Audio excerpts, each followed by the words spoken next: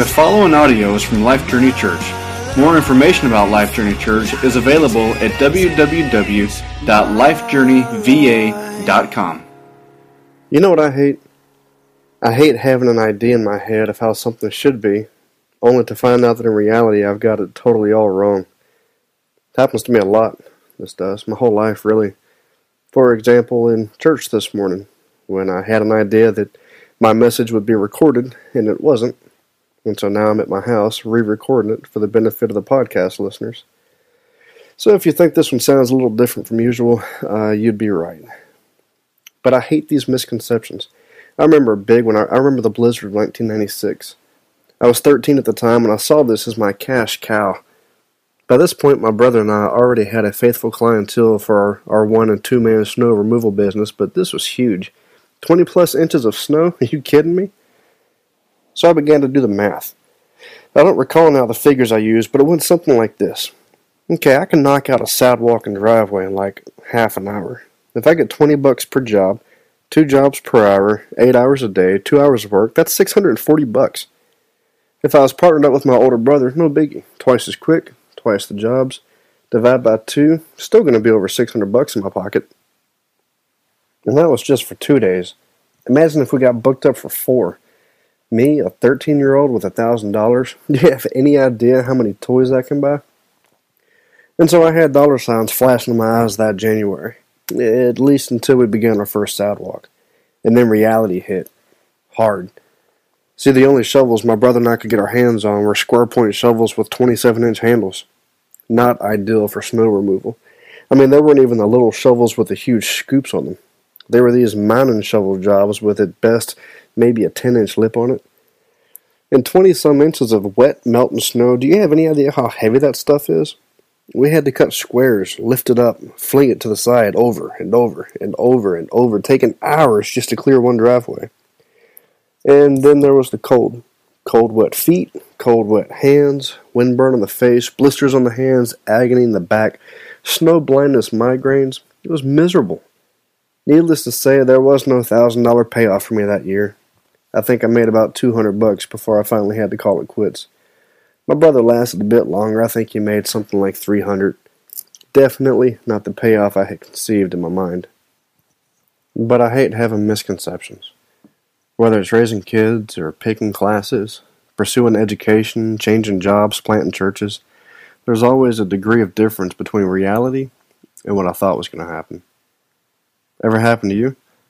I think we can say we've all been there in some form or another. I mean, we have people visit Life Journey Church all the time thinking that we're an established programmatic church, only to find out we're a young plant of 30-some families. Surprise! But that's not a huge deal, right? Okay, so the 2-hour block that you had planned to have on Sunday mornings wasn't what you were expecting, but it's not the end of the world. Most of our misconceptions don't result in catastrophe. Not so for many of the Jews in Jesus' day, though. Their misconception of the kingdom of God was of epic proportions. And I wonder if ours is as well. If you remember when we began this journey through the book of Mark, we found Jesus going through a time of preparation here on earth before beginning his ministry in Galilee. And his first recorded words by Mark were this: "The time is fulfilled, and the kingdom of God is at hand. Now repent and believe the gospel." See, the kingdom of God wasn't a foreign concept to the Jews. Jesus wasn't using words not in their vocabulary. The Jews had been anticipating this kingdom for over 700 years. And so here's a quick history of how Israel became what it was by this point in history. Remember when God came to Abram in Genesis chapter 12 and said, "I will make of you a great nation"? Well, God did just that. And as we go through Old Testament history, Abram was renamed Abraham and fathered Isaac, who fathered Jacob, from whom we have the 12 tribes of Israel. Israel as a people were oppressed and enslaved by Egypt, so God raised up Moses and Aaron to lead the nation of Jews out of Egypt, where they were soon thereafter ruled through godly judges over these tribes. 700 years later, Israel got a hankering for a king to rule them like they saw other nations doing, and so God gave them a king, but they weren't even 4 kings into this process before the kingdom of Israel split into 2 factions, known as the kingdom of Israel and the kingdom of Judah. Eventually both of these kingdoms were destroyed and God's people were scattered, yet still there was hope of a new kingdom, a kingdom prophesied by Isaiah as one led by an offspring of Jesse.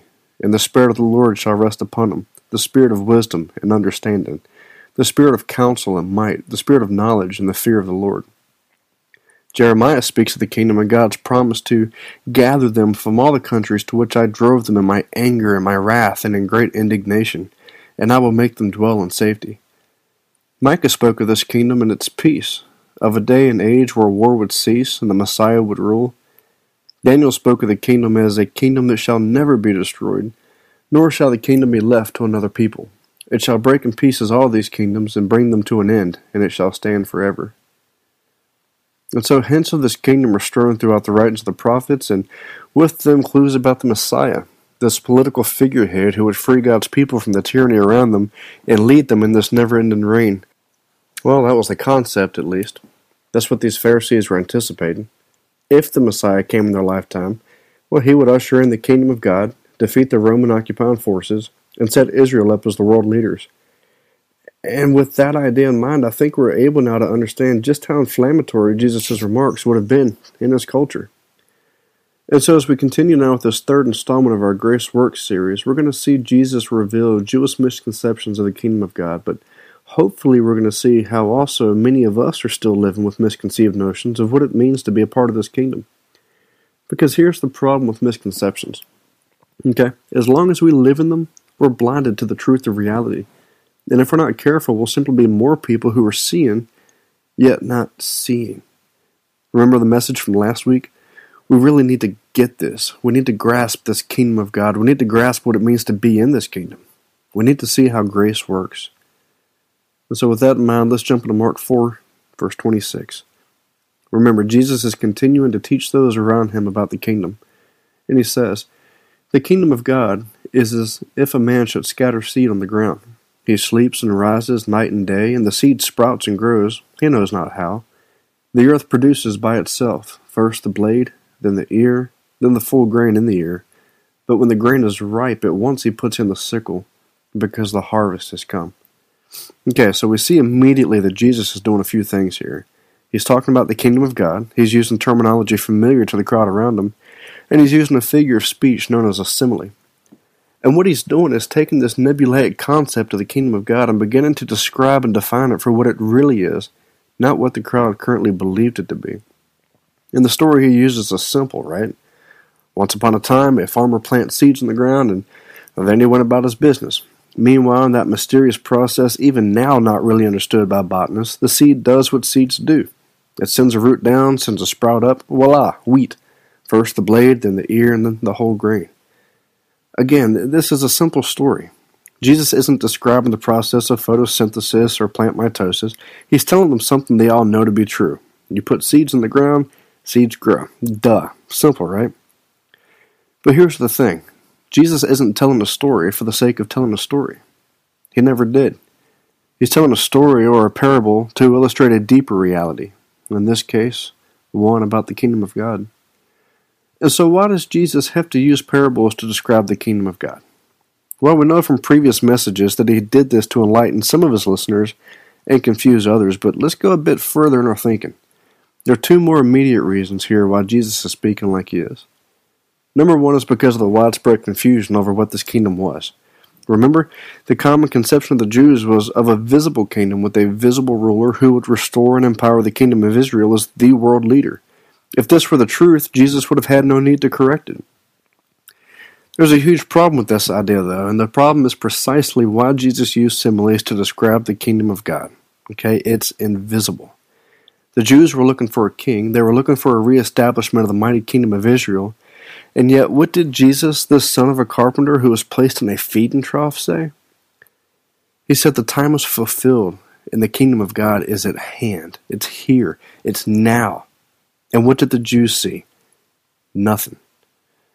And so rather than spend the next year or so describing the kingdom of God and then presenting a definition of it, let me give you now a working definition of the kingdom of God. Know as I do this that it's extremely simplified and might not answer every question about the kingdom, but as a frame of reference it's greatly beneficial.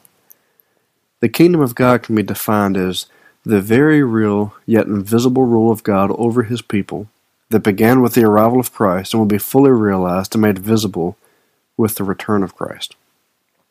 So think of the kingdom of God as a train that's blazing past you on your platform.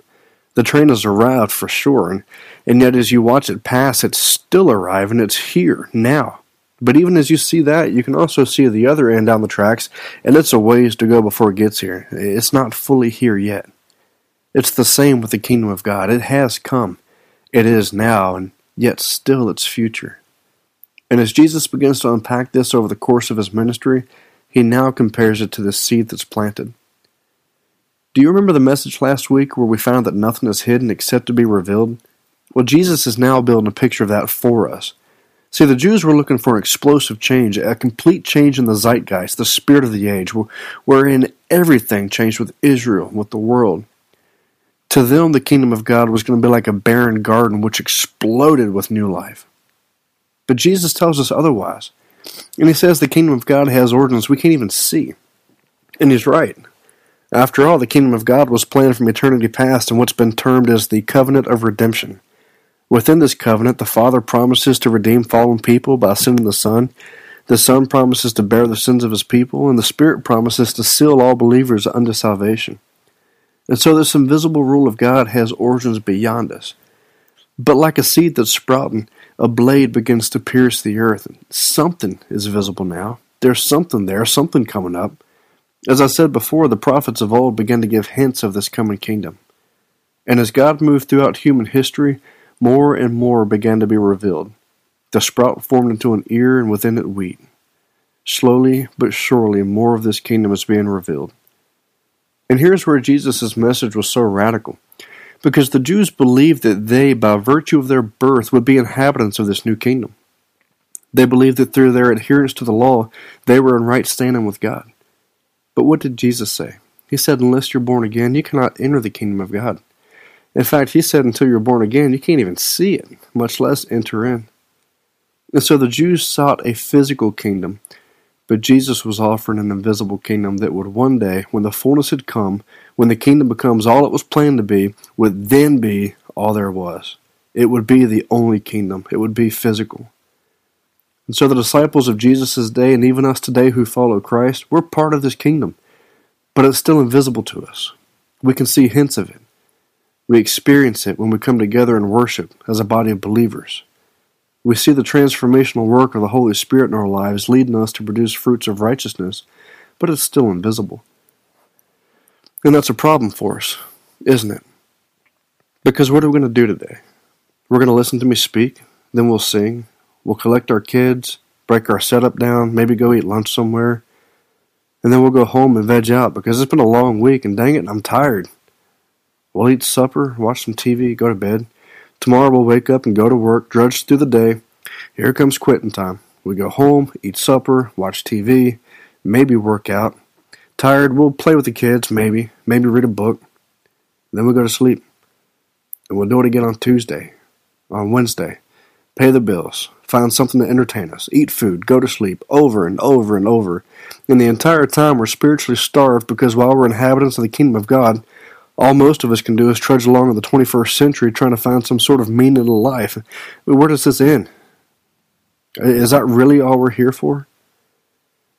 This is one of the reasons I love my community group. Wednesday night comes around and yeah, people are tired. More often than not, we're battling grumpiness. By the time Wednesday night rolls around, we already feel like we've had a long week.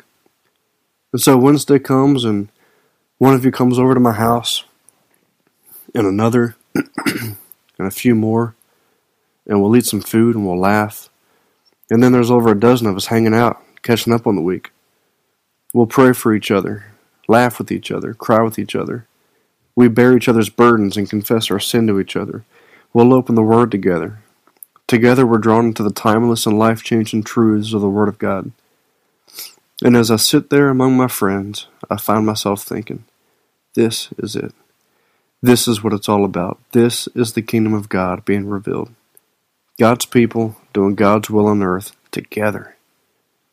Then everyone goes home. The kids get fussy because they're tired, and what do? Soak in more of God's Word while maintaining that wonderful sense of God's presence that was just there in my living room? Well, no. I eat a peanut butter and jelly sandwich. I plop on the floor, finish American Idol, and fall asleep watching Top Chef. Do you see the disconnect there? I do. But isn't that what we tend to do? We live in the reality of the kingdom on Sundays and in our community groups, but by and large, in the scheme of things, we're more consumed with the here and now, or even worse, we despair over our place in the kingdom, if we even have one. Jesus tells us that the kingdom of God, though beginning in the secret and slowly coming to its completion, is here. And I want to experience more of that than what I am. I hope you do as well.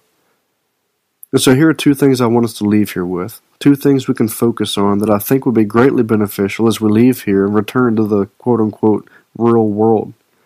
Two kingdom statements that we can never exhaust. The first is this, and this is the one I really want us to leave here with. It's our journey marker for today. I want you to know that our view of the kingdom is only as big as our view of grace. Our view of the kingdom is only as big as our view of grace. And what I mean by that is this. Okay, if you want a bigger view of the kingdom, if you want to be more focused on the rule of God over His people in this odd cultural context we're in, you're going to need a bigger view of grace, the gospel, and your salvation. Paul tells us in Romans that the key to life transformation is the renewing of our minds. Having the way we think changed, in turn, changes the way we live. And to be what God has called us to be, we have got to always be returning to the gracious gospel of Jesus Christ. Because when we truly realize that in Jesus Christ we are beloved children of God, when we realize that because Jesus died in my place, I now stand before the Father spotless and without sin, when we realize that God loves me in spite of my shortcomings, when we realize that all God wants for us is our best, then we begin to see the kingdom of God among us.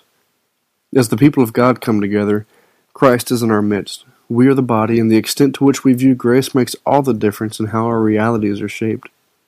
Want to see more God? Go to the gospel. Want a passion for the lost? Go to the gospel. Want to transform the world? Go to the gospel. Want more victory over the sin in your life? Go to the gospel.